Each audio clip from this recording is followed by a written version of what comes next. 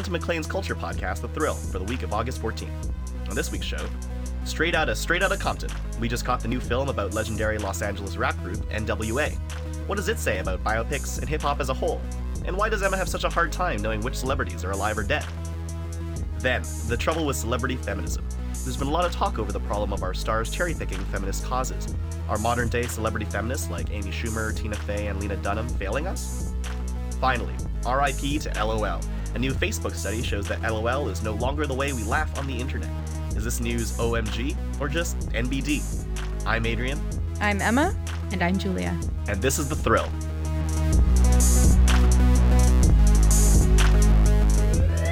You are now about to witness the strength of street knowledge.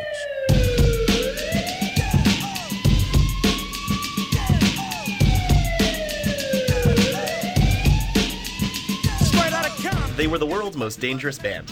NWA was a supergroup of 5 kids from Compton, California. Eazy-E, Dr. Dre, Ice Cube, MC Ren, and DJ Yella. They urged people to F the police, brought an unbridled brand of toxic misogyny, and helped build gangsta rap and West Coast hip-hop. They frightened white America and took the rest of it by storm. In short, it was a somewhat troubled legacy, and yet here they are now, portrayed in all the sepia of a major biopic, released by Universal Studios. Here's a clip. Y'all just got a snapshot of how Americans really feel. We gave the people a voice. We gave the people truth. Yeah, but your songs, they glamorize the lifestyle of gangs, guns, drugs. Our art is a reflection of our reality. What you see when you go outside your door? I know what I see. And it ain't glamorous. You get AKs from Russia and cocaine from Colombia. And ain't none of us got a passport, so you might want to check the source. Yeah, next question. Will you be more careful about what you say, how you say it? No. Probably not, no. Wow. Freedom of speech includes rap music, right? But we exercising our First Amendment as far as I'm concerned. And the government wrote that. Straight Outta Compton is out now, and it's a story of brotherhood, betrayal, and Beats by Dre? Emma, it's interesting because you did not actually know a ton about NWA going into the film, which is odd because a lot of people who watch biopics sort of know how the movie's going to play out. So tell us, what did you know about NWA first? I knew their music or their most popular songs. Mm-hmm. So F the Police. Sure. And I enjoyed the movie, at least the beginning of the movie, probably in part because I didn't know very much about them. And so what's interesting about this biopic is that Dr. Dre and Ice Cube, 2 of the most famous members of NWA, were actually heavily involved with the making of the film. Ice Cube's son, who looks exactly like him, plays Ice Cube. If you don't know a lot about NWA, which I didn't before I saw the movie, or while I was watching the movie, you would think that this is an accurate retelling of their story. Only later did I find out that they omitted many things, and I realized that because this story was told through the lens of these 2 guys rather than the entire group, it was sort of more favorable to their stories, and they sort of came out as the big heroes. When I learned that 2 of the members, DJ Yella and MC Ren, were actually way more involved. Depicted in the movie, but in the film you don't really get a sense that they were a big part of the group at all. And so, for example, in the film you see that, there are certain scenarios that I'm sure in real life were played out much differently, like Dr. Dre's girlfriend and his young daughter, who's a toddler. In the film, it's portrayed as though Dr. Dre is working very hard at this studio album, and his girlfriend is just unappreciative and is kind of like a shrew and is like, I'm going to leave you because I don't care that you're working hard. You're never at home. And he's like, but baby, I'm working so hard. This is so unfair. When in reality, he probably wasn't there. Right. Or, I'm sure that his girlfriend would not see it that way. Right. There's no question that the narrative, I mean, any biopic, this is true of, I think, any music biopic, is that it smooths over the warts. It's an exercise in wart removal, basically. And that was especially true. I mean, Dr. Dre rather infamously assaulted a Fox journalist on a Fox hip-hop show. back in the 90s, and that was not depicted. If anything, if you watch the film, in a lot of ways, you can read it as, the hero's journey of Dr. Dre. The last scene is of him triumphant walking out. It's making it seem like the whole thing is kind of a build-up to just him finding Eminem. And, there are a lot of those aspects of hero worship. Certainly the fact that Ice Cube and Dr. Dre, the movie couldn't have happened without the two of them. Though it is worth noting that Eazy-E's widow, Tamika, also had a huge hand to play in this too. This really couldn't have come together without her. But what's interesting about this movie still is that I liked it more than I thought I would. And this is because I mostly don't care for music biopics. I find them to be pretty boring. As I say, the narrative is always so smooth and it's always so redemptive. And in this case, it was also, that's also true. There was, you got the feeling of like, oh, these guys are rising from the bottom and then now they're famous. And, there was some obstacles in the way, but, ultimately they prevailed.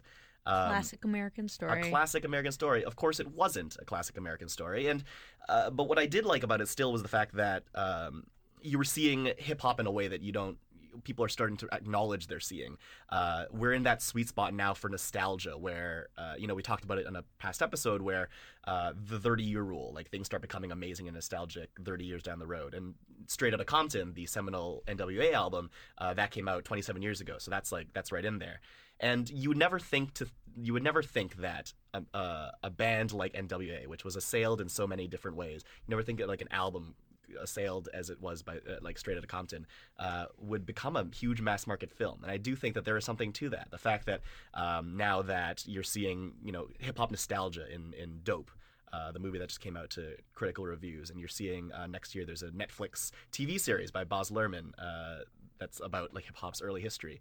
I think it's interesting that we're seeing early parts of hip hop and seeing that the centralization of hip hop is true, that pop music is hip hop music. Even in electronic music, like Kaytranada is probably one of the most popular DJs right now in house music, and most of his popular songs are remixes of 90s R&B and hip hop songs, like remixes of Janet Jackson songs. Right. But also even with the EDM too, I mean, the fact that we're seeing an EDM movie like We Are Your Friends, whether or not that's going to be a particularly good movie, the movie that's starring Zac Efron, whether or not that's going to be good, it's interesting to see, the creation stories of genres we're so used to thinking of as new and young and energetic being depicted in ways same way as like a Johnny Cash film. That to me was the most fascinating part of Straight Outta Compton, was when you got to see Dr. Dre spinning on turntables, and you got a sense that, and he worked at this kind of cheesy club that was, the decor was sort of like a hangover from the 70s. It was very disco-y, and he had this really corny boss who was wearing those like the platform shoes that men would wear in the 70s and 80s, and he had like this horrible gelled back hair and was wearing a shiny shirt, and he kept telling Dre like, this new rap music is horrible and just play slow jams, like just play music that the ladies want to hear. So to see the creation story of that genre was kind of great. Right. Well, history gets to be written by the victors, right? So it's probably too early for an EDM story. Like, I realize that EDM is here to stay, and that's fine. But not enough time has gone by for us to be able to be like, wow, what a moment when EDM came on the scene. But we are in a moment, we know, like when rap began. Remember, if you on old newsreels, and parents were like, it's the degradation of American teenagers, like all music that comes before it, that it's about to be really huge. And then it became the biggest music industry, $1 billion global industry. So they're in a position to be like, see, we were right. So you can have a movie where Dr. Dre is spinning in a cheesy club, and in your brain you're like, we all know he makes it. Feels good. I mean, to be fair, EDM music, like rave music, was around in the 80s too. Right. EDM and rave, though, I think are probably a little bit different. Like the rave culture, for example, might be time for nostalgia for that. You're talking about like bros in fluorescent tank tops. Correct. Right. So just like heterosexuals listening to electronic music. I am no expert, but I think that the rave scene, especially like hit the peak in the late 90s, I'm talking about like the big furry pants, like that kind of rave scene, is a little bit different than perhaps EDM. We should have Michael Barkley on back to discuss that part. But what I'm getting at is enough time has gone by since the rave scene hit the peak to have seen the ripples that it had in pop culture. Julia, you talked about how history is written by the victors, and that's always true with biopics, because when you're making a major motion picture, there has to be a beginning, a middle, and an end, and it's always tied up and neat and wrapped up. And then it ends well, It and you always know ends it's well. going to, right? That's And right. like, so now we live in a world where rap is it. Right, and this is what's interesting to me, and Emma also brought up the boss. This is actually a real person who was an early pioneer, actually, of West Coast hip-hop. And I think this movie does him a disservice, and a lot of biopics always do. You know, you always see the guy who's like, there's always that guy that's like, oh, this will never do. Like, thank me of in course. X years. That's in every music biopic. And it's there's the always stuffy that old hater. generation always is. wagging its That's finger so at interesting. the So in brand new reality- generation. In reality, he was, you know, he certainly wasn't making the kind of West Coast music that NWA popularized, the gangster rap that happened, but he was, you know, that was the kind of Instrumental. stuff. Exactly, and certainly Right. G-Funk, which Dr. Dre espoused, the idea of like funk music infused with all these hard sounds, Meow, rap. meow, Yeah, that's meow, right. meow, meow. That's all right. those synths and horns. It was once said by a man who couldn't quit. Dope man, please, can I have another hit? The dope man said, yeah, cluck for a waiver if your girl comes here and do me a favor. That comes from a time of in the early '80s. People like him helped with that. It really helped Dr. Dre's career and DJ Yellow when they were part of World Class Wrecking Crew. Obviously, not enough time in a music biopic to talk about that, and I certainly can't blame them for doing that. But at the same time, it's interesting to think about how this movie wanted to depict hip-hop history, which is so complicated, so complex, and there are so many people involved in it. And yet you still saw, for no reason necessarily, Snoop Dogg and Tupac. Although it is fun to see those. It's always fun in music biopics to see those. The other thing, too, that was, I think, notable about this film and is part of why I think people are talking about it so much is the idea of police brutality. Certainly NWA has a long legacy of obviously one of its biggest songs is F the Police. And right now we're in a situation with, very current with race and riots and topical. all those things. Black Lives Matter. That's right.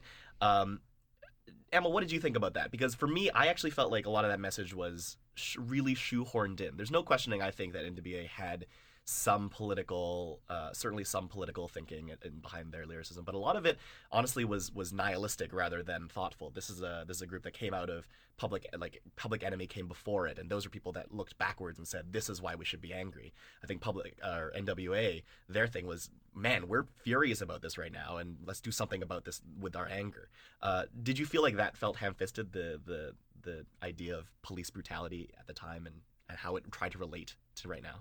I actually liked a lot of the allusions to police brutality, and I think that many white people don't really understand how it works, like how random questioning works, and I thought it sort of illustrated that well. I mean, that I don't know that it's accurate. I don't know that that's exactly what they experienced or that they had such a probably. What they were getting at is that this need for this urgency of Black Lives Matter before it was called that it didn't stop in the 80s. If anything, it was just like kind of a little marginalized. People looked at the civil rights movement and were like, we did it. Martin Luther King, thanks a lot. And their point was like, absolutely not. Nothing, no, there was no doing it. Right. And I think bringing it back to the fact that it's so topical right now is another way of making themselves the victors who get to write history as grandfathers of the civil rights movement as it existed in the late 80s and early 90s. Yeah, and certainly it's powerful to see, NWA grappling with the Rodney King King situation, especially because that was the time and the place for that. And for me, as somebody who didn't know a lot about them, hearing their lyrics the first time around, I would have kind of the like stodgy old white person reaction where I think I really like the music, it sounds good, but some of these lyrics, wow, like very angry and I don't really understand this. But seeing those depictions of police brutality suddenly made the lyrics seem like completely justified to me and made me feel kind of like this seems like an outlet for someone's rage that is totally warranted. And that's kind of the story of gangster rap as it existed at the beginning when it came on the national stage of America. Most of America doesn't experience that. So they were like, why is everybody so mad? And I don't want my kids listening to this kind of music. And then part of this biopic is to describe like this was our lyrics were a literal depiction of what was happening. Right. It's yeah, just which that I people think, didn't really want to learn that part. I forget if it was Dr. Dre or Ice Cube who said that they described it as reality rap.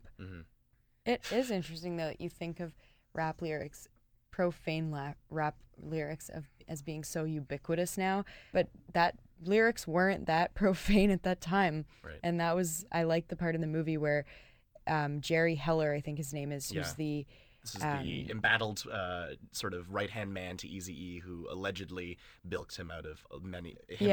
So their manager, who turns out to be corrupt, but this is in the early stages when he's trying to get them off the ground, and he invites a bunch of record label people to their show, and they're performing not F the Police, but another song that's equally profane, and you can see all of these old white record label guys are just floored, like they're shocked by all of the obscenities, and they leave.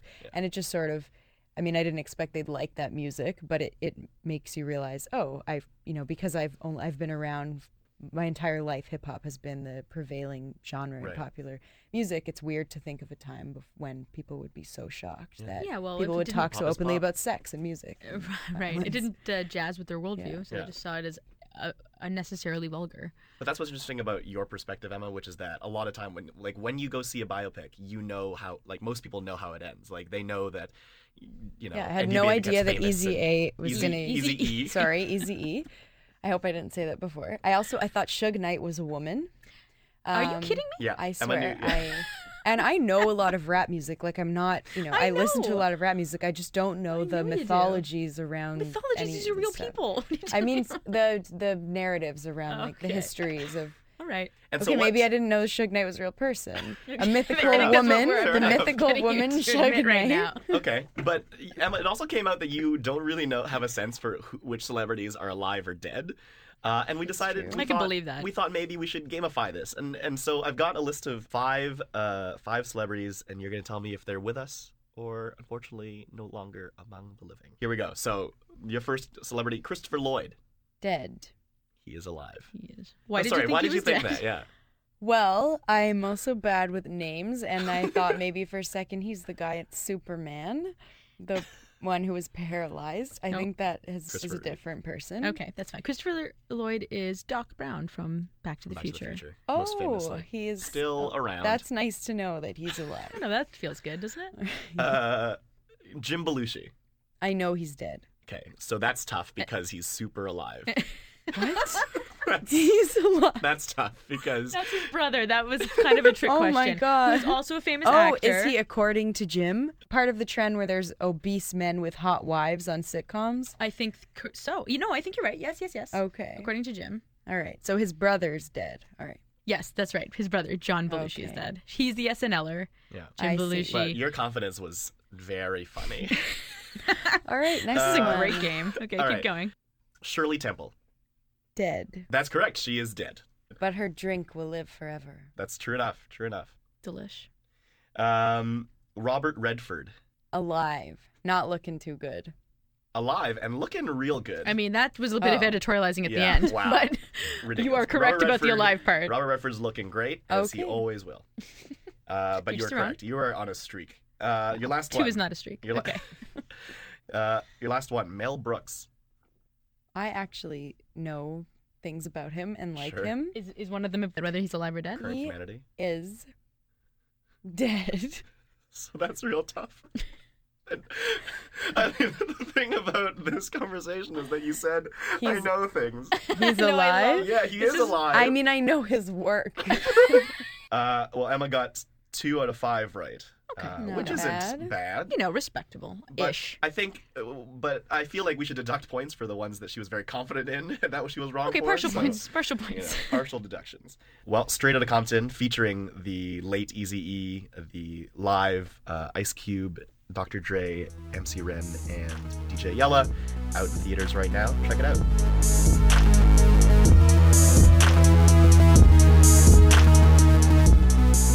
Feminism is, of course, a big and complicated topic. Recently on our site, writer Carly Lewis wrote a piece about reigning feminist celebrity laureates. Your Lena Dunhams, your Taylor Swifts, your Tina Feys, and how they pick and choose their feminist causes. So, for example, with Dunham is that she champions Planned Parenthood but has a bit of a distaste for decriminalizing sex work. Amy Schumer is good on body positivity and highlighting sexual assault, but she's been accused of being racist.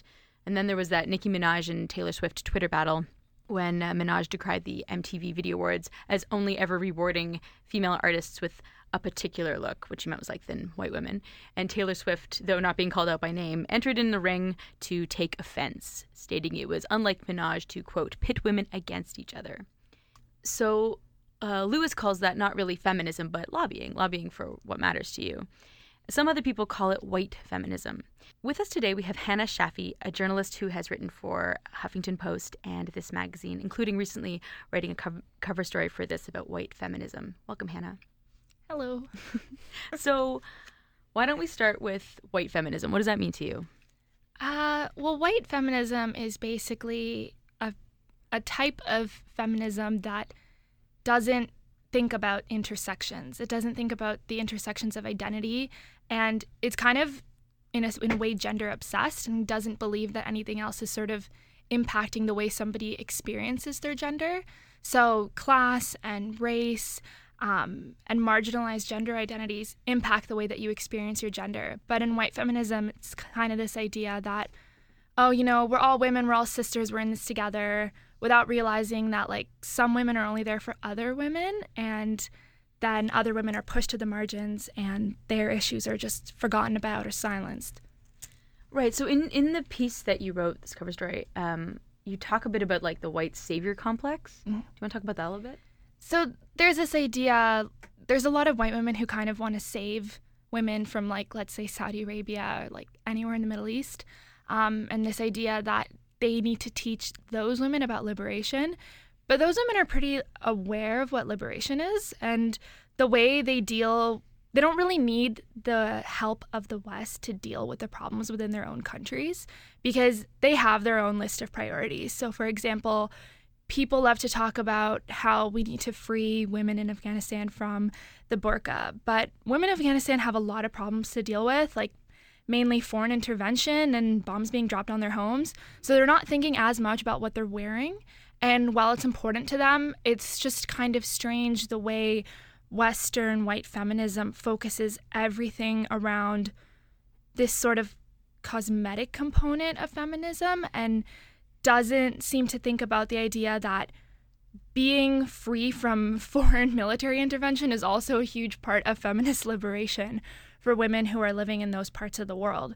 So that sort of savior complex is very patronizing for women of color, for brown women and Muslim women overseas to kind of have someone saying, oh, I'm here to save you. And it's like, well, no, I can save myself, and other women from my community, we're saving each other. So I have a question for you on the topic of the white savior complex, because I've seen that when it comes to issues of women overseas. Mm-hmm. But I also kind of notice it here, and maybe I'm wrong and exaggerating, but for example, a few years ago when Miley Cyrus was twerking on stage and people accused her of cultural appropriation, I noticed that a lot of the think pieces on that issue were by white feminists. And it was sort of like white feminists talking about how the black women on stage with Miley were being objectified. Mm-hmm. And that sort of made me uncomfortable because I was like, is it really your place to call out? Yeah, I think in a sense it's kind of the idea of like stay in your lane. And especially with the whole Miley Cyrus thing, I kind of pushed myself to only read critiques that were actually written by black women, because if it was about the topic of black culture and black bodies, it's kind of weird reading about it from a white lens, because where does it start crossing the line to like the savior complex, right? So I think in those cases, it's just better to listen to the voices from the community that's actually experiencing that issue. What do you make of the piece that we were just talking about on our website that sort of delves into the issue of celebrities and celebrities like Tina Fey and Lena Dunham who are vocal on these issues? Do you think that we sometimes give celebrities too much importance when it comes to feminist issues, or are they sort of who we look to now as feminist icons? I think it's troubling that we look to some celebrities so much as feminist icons, because a lot of celebrities like Lena Dunham and Taylor Swift and Tina Fey, they kind of exist within a vacuum and they live in a bubble of their own privilege. And it's weird that we look to them for like feminist guidance when they are rich, wealthy white women and they're not facing a lot of the problems that are actually hurting marginalized women. So do you think that these critiques of celebrity feminism are actually kind of unfair or at least misguided? I think in some cases, I think they're fair. I mean, for example, Lena Dunham has said and done very problematic things, but she's kind of very much hailed as the voice of the generation. And I think it's almost, in a way, it's sort of people's fault for, they should never have built her up to be that kind of person. And I think the problem was people get shocked when she does something terrible, and it's like, but why did you hold her up as this great feminist icon to begin with when she hasn't really done that much like major activist work? I think the thing that that I have questions about is the idea of whether or not celebrities, as a result of their platform, there's the expectation of a perfect feminism. This this strange platonic ideal that probably, I mean, I don't know if it exists. This like 100% clear perfection, and that's the criticism that Carly Lewis made at Maclean's, the idea that these are not true feminists, these are single issue lobbyists. But I wonder, I think a lot of people subscribe to the idea that if these are people bringing shining a light on certain issues, isn't that better than none or fewer than this? I mean, is that, do you? I mean, I kind of want to stray away from the idea that, at least they're doing some good work, because I think that we have to hold people to higher standards if we want feminism to evolve to a place where it's more intersectional and it's safer for people of marginalized identities. That being said, we do have to accept that even the celebrities and the people that we love, even if they're really cool in some ways, they might be problematic in other ways. I like a lot of celebrities who are great in some ways, but in other ways just say things that they really shouldn't say. I think we're also in kind of a tricky time because it's unprecedented that we have so many female comedians who are vocal feminists, like Tina Fey, Amy Poehler, and Amy Schumer, who get so many things right. And I think that's why we hold them to a higher standard, so that if they get something wrong, they're sort of like the new public intellectuals. Right. And we think that they reflect comedians. Us because we choose them as being heroes of ours. And then when they do something wrong, people like free. But I think that's part of it. You have to just take everything with a grain of salt, I think. I mean, for example, I love Tina Fey's comedy, but I also know that there are a lot of women of color who have really valid issues with her. You can like the person, but you also have to be willing to admit when they're wrong. And that doesn't mean that you have to start hating them. There are celebrities that I like, but I can admit when they do something that's really problematic. I mean, I grew up loving No Doubt. I love their music. Do I think it's cool that Gwen Stefani wore a bindi all through the 90s? No, it wasn't cool. About that. It was super appropriative, and I'm not gonna pretend like it wasn't just because I like the music. Right. So the problem is, it's okay if you like a problematic celebrity, but the moment you start defending every crap thing that they do, that's the problem. And people are so willing to come to Lena Dunham and Taylor Swift's rescue and say, but they're doing something at least. They're doing something. Because they see it as a reflection of themselves. Exactly. Most people can't admit that Cary Grant was gay. If you like Taylor Swift and you want to sing to Bad Blood, go for it. But if I go up to you and I say, hey, what Taylor Swift did to Nicki was patronizing and the epitome of white feminism, don't be like, but no, she didn't mean it. It doesn't matter. She wrote "Shake It Off." I don't care. Just admit it. One of my favorite Louis C.K. jokes is when he says, if somebody comes to you and says that you're a jerk, you can't go, no, I'm not. You have to go, oh, crap. Am I? Yeah. How? Sorry. All right, well, thanks, Anna, for joining us. Yeah, of course. Thanks.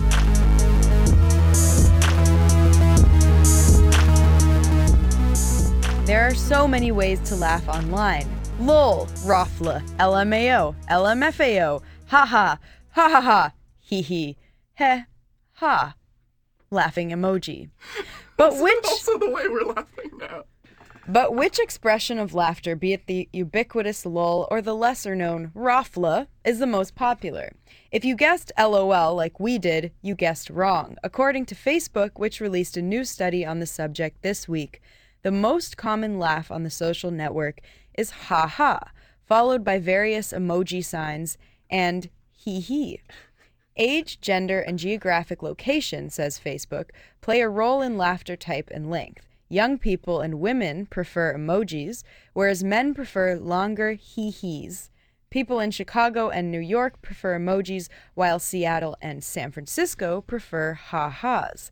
Facebook also found that across all age groups from 13 to 70, the most common laughs are still ha-ha, ha-ha-ha, ha-ha-ha-ha, and then hee-hee. So what does this mean, and why does it matter? Adrian? First, thanks for the best intro we've ever had here. Oh my God, we've heard a lot of laughs. We've had a lot of laughs today, but this is the best one. I want to first start by mentioning how, frankly, mildly terrifying it is that Facebook has all of this data, that it casually mentioned that it was just poking around through our private messages, checking for the way we laugh, and everyone's like, oh, that's really thoughtful. Thank you, Facebook. So, I just want to levy my privacy complaints. But on the topic of LOL and haha, I want to register here for the record that I have long been a haha user. I think LOL is a wild person's way to laugh. I think people don't laugh that way, which is to say also that people don't laugh haha either.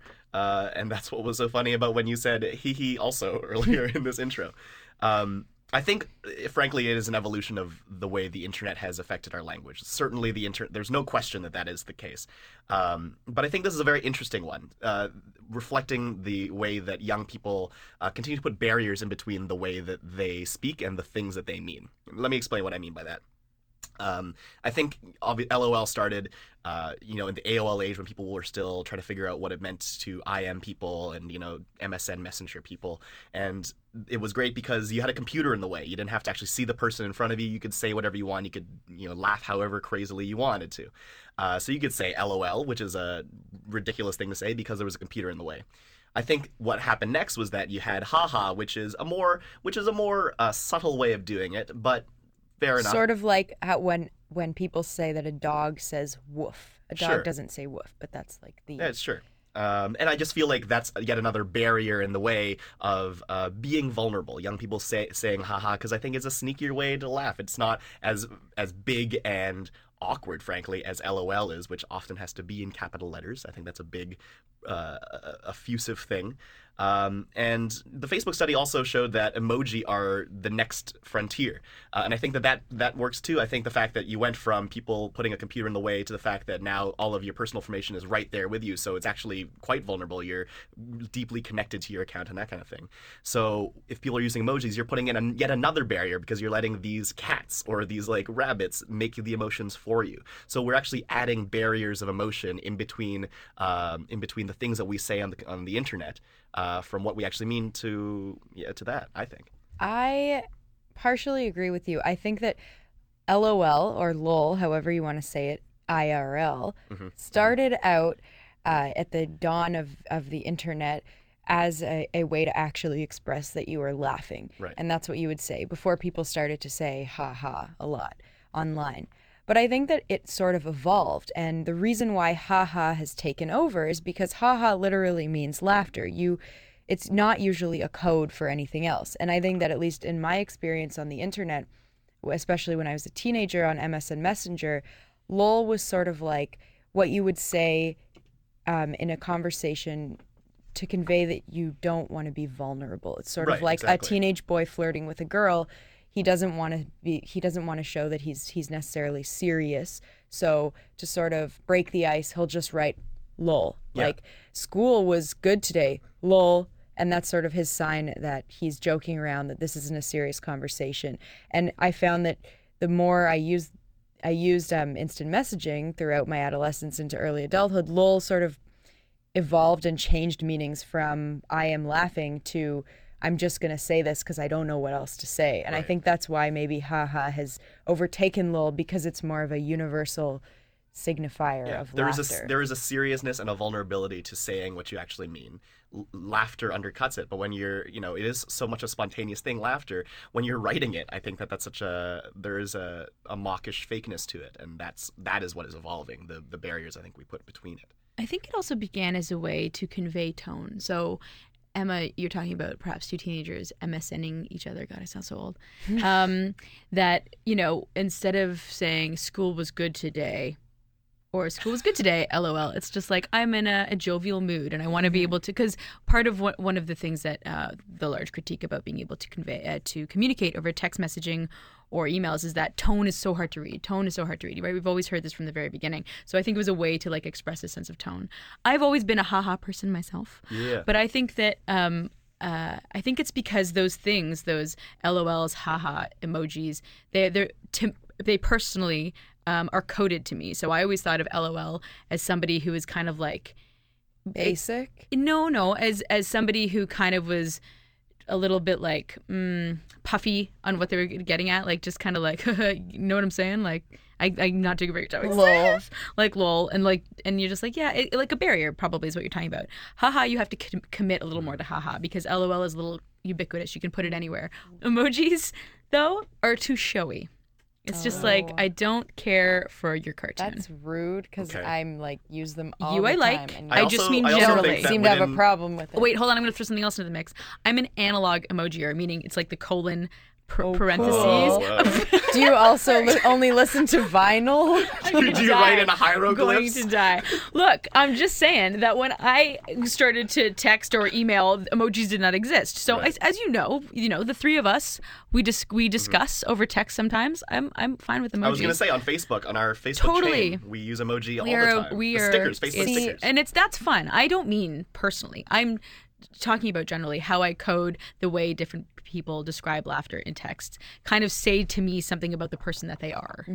The thing is, I don't really use haha very much or lol. I've always used lols. That's so true. I put a Z at the end, and I Another don't way know to That's true. I can undercut back that what up. that you do means, do but that. I've always thought of it. Maybe it's kind of like lol to me has been a bit basic. It's like I think lols and with a Z with a Z is it's kind of somebody like I'm who. a cool girl. Well, it's lols. kind of like I'm self-aware that lol is Yeah, not it is. cool. I Yeah, feel exactly. self-conscious about just Yeah. going with a lol. I like base it on who I'm talking to. If it's Yep. like one of my like high school girls, I'll always use like a lols or a lol. But then if it's like somebody who's kind of hipster, maybe a journalist, I would say haha. Right. Well, Interesting. certainly, yeah. I Coding. mean, It's all coding, right? Yeah. It's like also how you want to present yourself to whomever it is you're speaking to. yeah, I mean, but what language that's the is. thing too. Also, internet language is such a flits around so quickly that it was certainly a matter of time that lol became boring and that you wanted to undercut it with a layer of irony, which is what I was talking about still, the barriers between separating yourself from being vulnerable. Lol it used to be, I think, a way to just say you're laughing and like whatever, the way that we use haha now, but that has become so thin a shield that now there's another layer of irony between it when you say lols, LOLZ. But we can all agree that Raffla is lame. Good God. Certainly. Well, that's it for this week. We're on our summer schedule still, so our next episode will come on August 28th. Check it out as always at mcleans.ca and subscribe on iTunes, Stitcher, and BeyondPod. It would be so great and helpful to us if you wrote us a review or a comment on iTunes. You can also tell us your thoughts about what we talked about today with a comment on the site. If you like this, make sure to check out our politics podcast on The Hill or our books podcast, The Bibliopod. You can also hear some of our columnists, like our very own Emma Teitel, read their work at McLean's Voices. Those podcasts are on iTunes and Stitcher. Our theme song is by Young Clancy. You can follow Emma on Twitter at Emma Rose Teitel. You can follow Julia at Julia Del J, and me at Adrian K. Lee. Thanks for listening. We'll talk to you next time.